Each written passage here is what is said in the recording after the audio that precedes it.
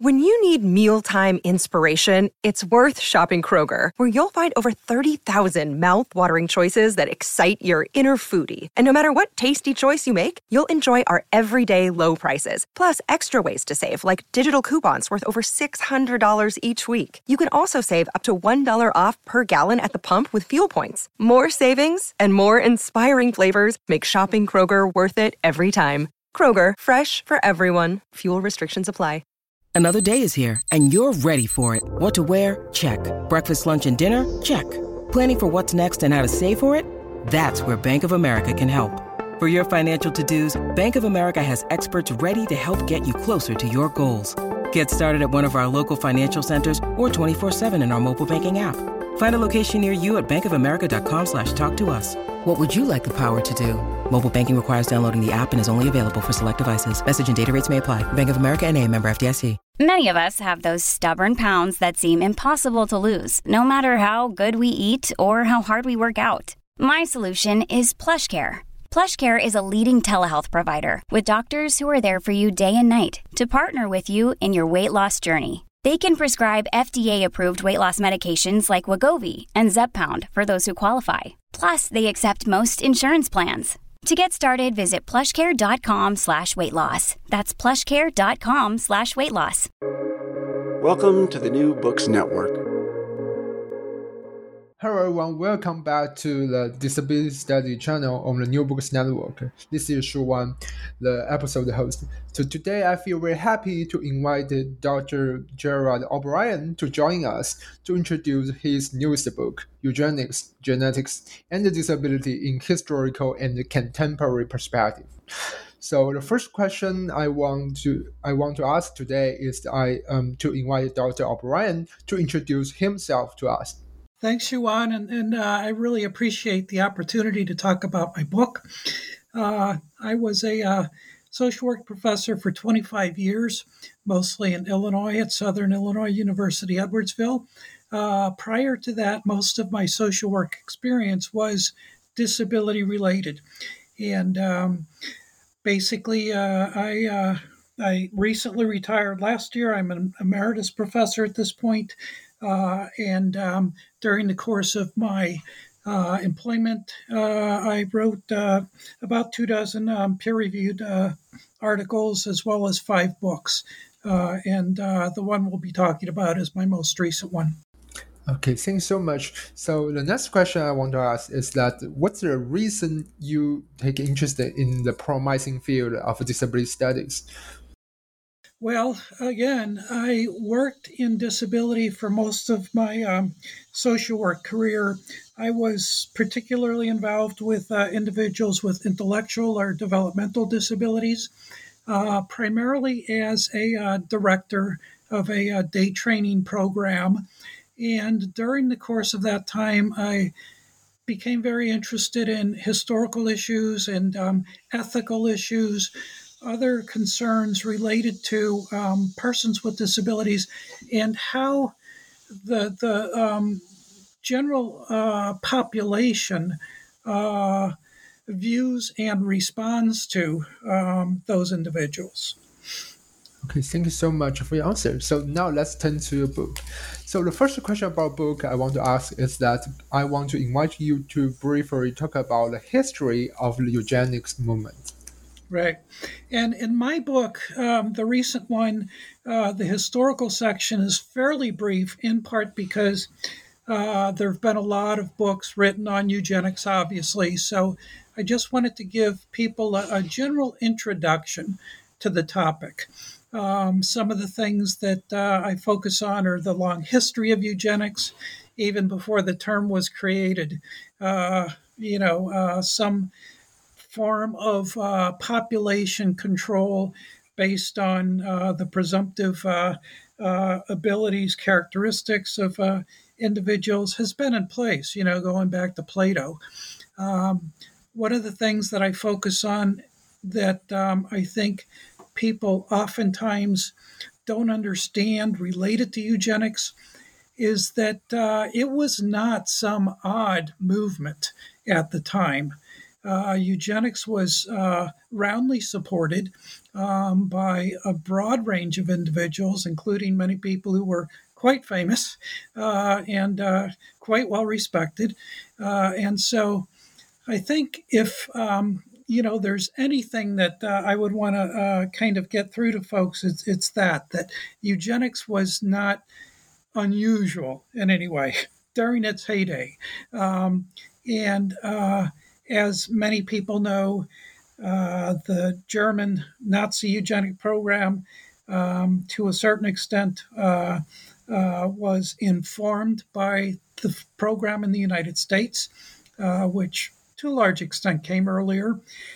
There were many individuals in the U.S., leaders of the movement, who still embraced eugenics, even after the Nazis kind of took it on, until really later in the war, when the euthanasia T4 program started in 1939. American eugenicists started to turn away from it. But even after eugenics kind of lost most of its support, it was retained in many states, especially southern states. It bled into the welfare programs. And my book, to a large extent, is targeted for social workers. And that's one of the important aspects of eugenics for us to be aware of, because it was used in a very race-based way and gender-specific way, targeted at females, poor females, and specifically African-American females, in relation to welfare provisions. Okay, women not being given extra money if they had other children, and those types of things. So it continued on under a kind of a covert format. Thanks so much for your answer. For the next question, I'm wondering how the eugenic movement impacted person with disabilities. Well, most people understand that, at least the folks who have read about eugenics know that individuals who are feeble-minded, especially morons, that was the technical term at the time. The term moron was created in 1910, I believe, by Henry Goddard, and was designed as kind of a catch-all category for a broad range of individuals who were quote unquote undesirable. So these were not necessarily individuals who were intellectually disabled. IQ tests at the time obviously were not very good, and they could be utilized to bring in a broad range of presumptive unfit individuals, immigrants from unfavored countries, and again, poor people. One of the things I focus on in the book is the secondary populations that were targeted, especially the secondary disabled populations, people with mental illness, for example, were targets, but not to the degree that individuals with intellectual disabilities were, in part because the presumption was that a lot of those individuals were past their childbearing age when they became diagnosed. Also, because institutions for people with mental illness were had already been developed, and so there was less need with that group. Persons with epilepsy, seizure disorders, there was a large degree of overlap between those individuals and people with intellectual disabilities. So I look at some of the other groups also that were kind of targeted, as most people know. And I didn't talk about in terms of what eugenics is. Again, I kind of assume that many people know, but again, finding ways to either support the procreation of groups that we believe are fit, are to keep people who we believe are unfit from breeding. And the primary targets were individuals with disabilities, but as I said a few minutes ago, this graded over into targeting individuals who were poor, immigrants, other groups. And again, as most people know, that the primary methods of eugenics were sterilization, forced sterilization, institutionalization, and restrictive marriage policies in many states. Thank you so much for your answer. I totally agree with you. I won't say as a disability historian, when we talk about the influence of eugenics on American people with disability, in my personal view, the first thing come to my mind is the infamous and notorious statements, three generations of imbecile are enough, in the legal case of Buck versus Bell. Yeah, but as you say, actually, beyond those people with intellectual disability, people with all kind of disability were affected by eugenics movement. Yeah, So for and oh, I'm sorry, but I know that I've seen some of your other podcasts, and I realize that you've had some eugenics authors on there, and yeah, the three generations of imbeciles statement kind of sticks out. Yeah. Thank you so much for your answer. So for the next question, I'm wondering about the interrelationship between eugenics and the burgeoning social work profession. Right. One of the reasons that I wrote the book is because many people in the disability studies community have had problematic experiences with the social work community, the rehab community, medical communities, and in part because the social workers oftentimes view disability from a medical model perspective as opposed to a minority model perspective. And so I wanted to kind of highlight that oftentimes the way that we view individuals with disabilities is not necessarily an appropriate way. And one of the things that I try to get at is the dual messages that we send to people with disabilities, and not only in social work, but in our culture. Okay, two messages that are don't go well together. The first message is you are supported. We're going to do what we can to help you, provide accommodations, and ensure that you're not discriminated against. The second message is it would be probably a good thing if more people like you were not born. Okay. And so things like, prenatal testing and that type of thing, perfectly fine. And these are messages that don't sit well with many people with disabilities. They see them as very problematic.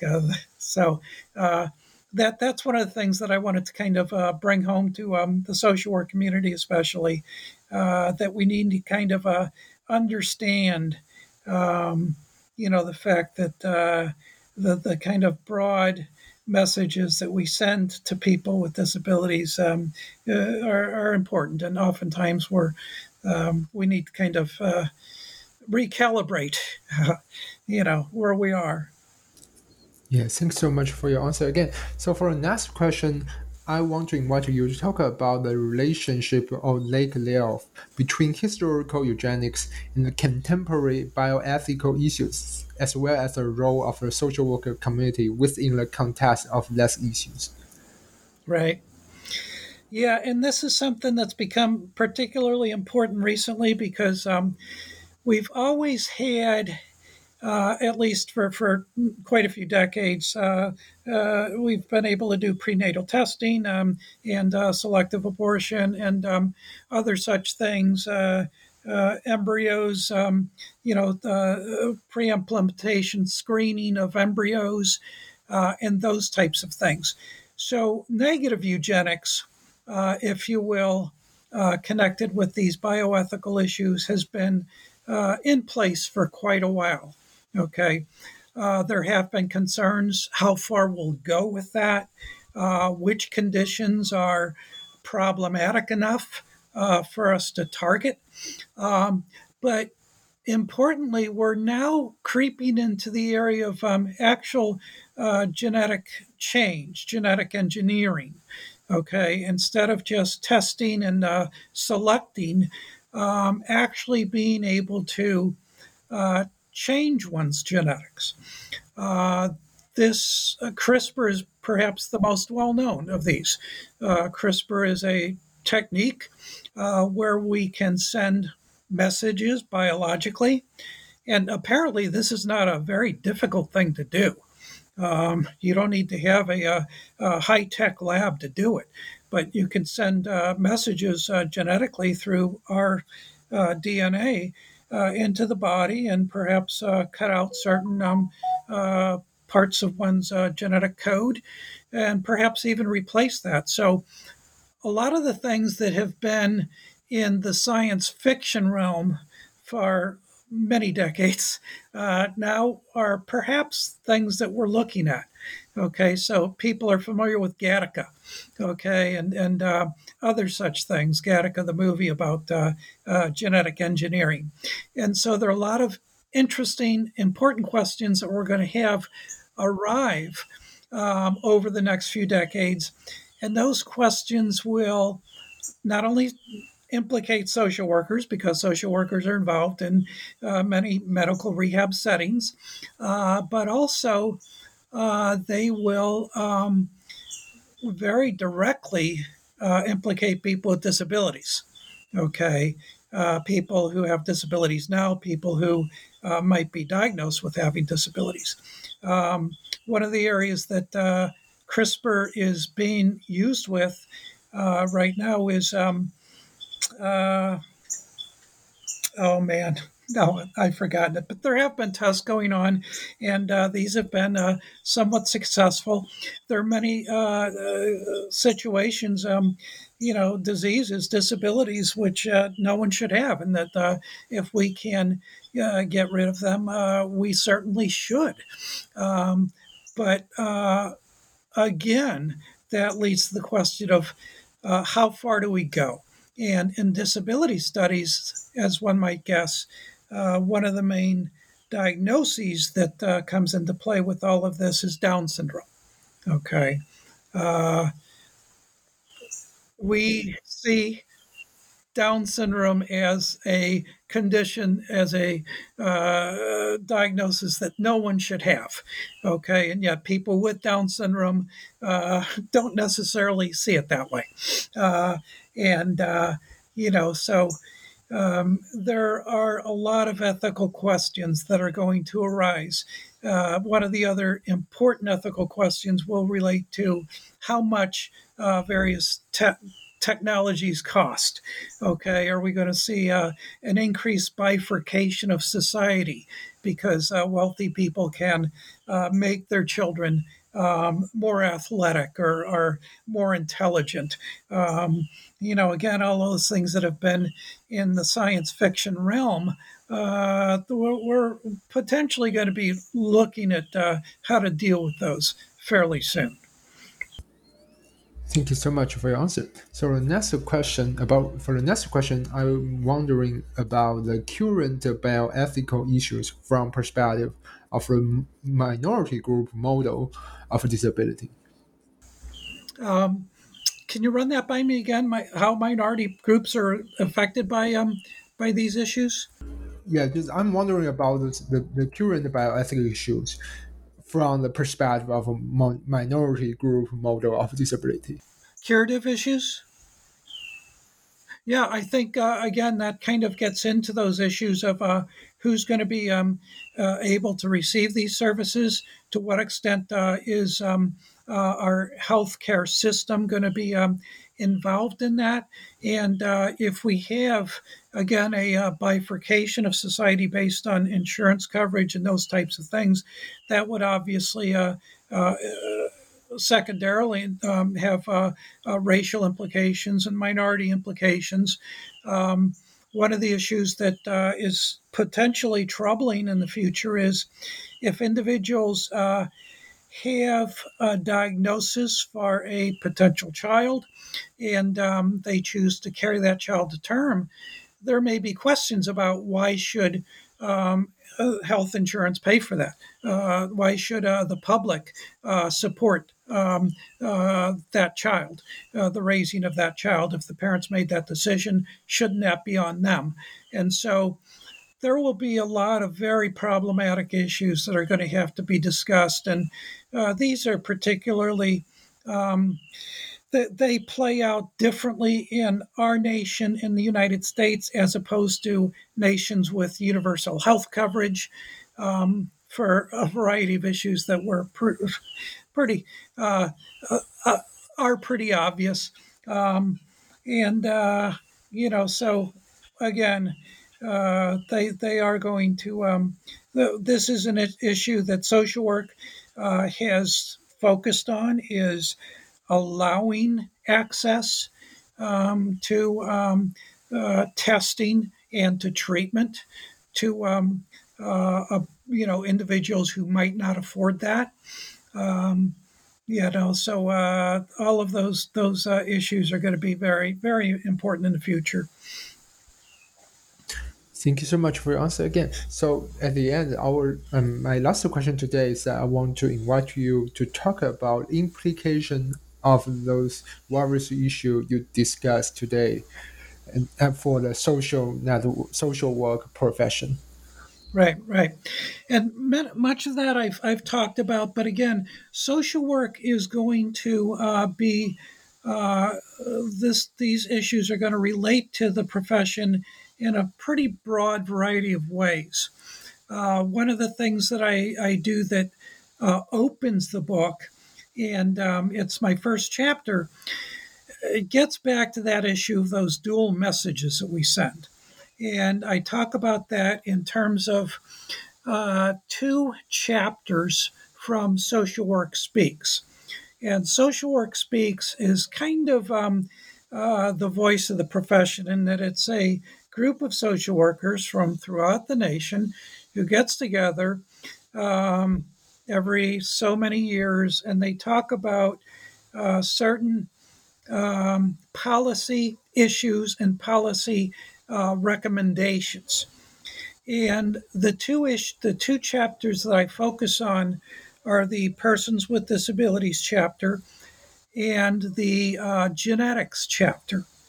And the Persons with Disabilities chapter basically focuses on those things I mentioned before: supporting people with disabilities, ensuring that there's not discrimination, and so on and so forth.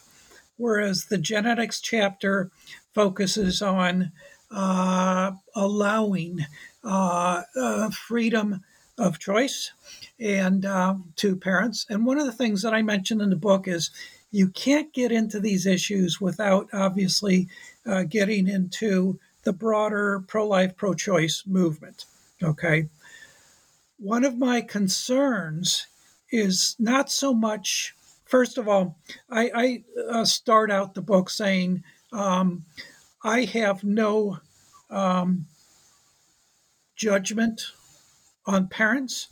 I do not want to put any additional guilt on them. I am not saying that they need to carry a child to term, regardless of what the condition might be.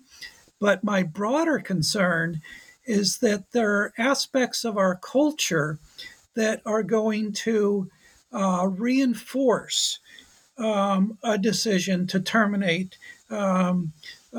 pregnancies if a child is found to be disabled. Okay. And those reinforcers may be social. Okay. Again, individuals saying that it's inappropriate that they're carrying that child to term. They may be, again, financial. Okay. If we put financial burdens on individuals, on parents based on that, then that's going to sway their decision, perhaps. And so my concern is not so much parents. They are in a very difficult situation, and I'm in no position to judge where they go. My concern, much more so, are the messages that society sends and the potential um, uh, disincentives or incentives that are built in, okay, in relation to those decisions. And so, getting back to again those two chapters, the genetic chapter again focuses on freedom, the right to have testing and make decisions, and allowing that support for that, especially for people who are of limited means. But one of the problems that occurs with those two chapters is in the disability chapter, the term that is always used is disability. Okay. In the genetics chapter, the term disability is hardly used at all. Okay, it's disease. Okay, it's the more problematic kind of synonyms for disability, and so there's no really connection between these two chapters, these two messages. And so again, it kind of comes out to many people with disabilities that we're going to support you, but if there are fewer people like you in the future, then that's a perfectly fine thing. So Okay, thanks so much for your answer again. So at the end of our talk today, I want to directly talk to our audience. So all my listener, as a disability historian, I highly recommend you to take a look at Dr. Gerald O'Brien's newest book, Eugenics, Genetics, and Disability in Historical and Contemporary Perspective. If you take any interest in either disability history or social network, or you just want to know further your knowledge about the interaction between eugenics, genetics, and disability, I personally highly recommend you to consider buying a copy of this fantastic book. can I add? I'm sorry, Shuan. Can I just add one thing real quick? Because I forgot to talk about this, but I think it's one of the things in the book that is novel, that it really hasn't been discussed really at all in the literature, is the growth of the social work profession um, in relation to the eugenics alarm period, because social work grew up during that era. Okay. And so the relationship between the two is very interesting, and that's something that I take up in one of the chapters. Is the fact again that the early social workers, by and large, were fairly supportive of many of the eugenic goals. So anyway, I think that's one of the benefits of the book that really hasn't been researched much elsewhere. Thanks so much for your supplemental, comments, especially about the contribution of your book to our understanding of the relationship between the rise of social work profession and the eugenics as not only as a policy but as a big social cultural phenomenon in the early 20th century. So thank you so much for joining us today, and thank you. So have a good day. And thank you for inviting me again. I appreciate it.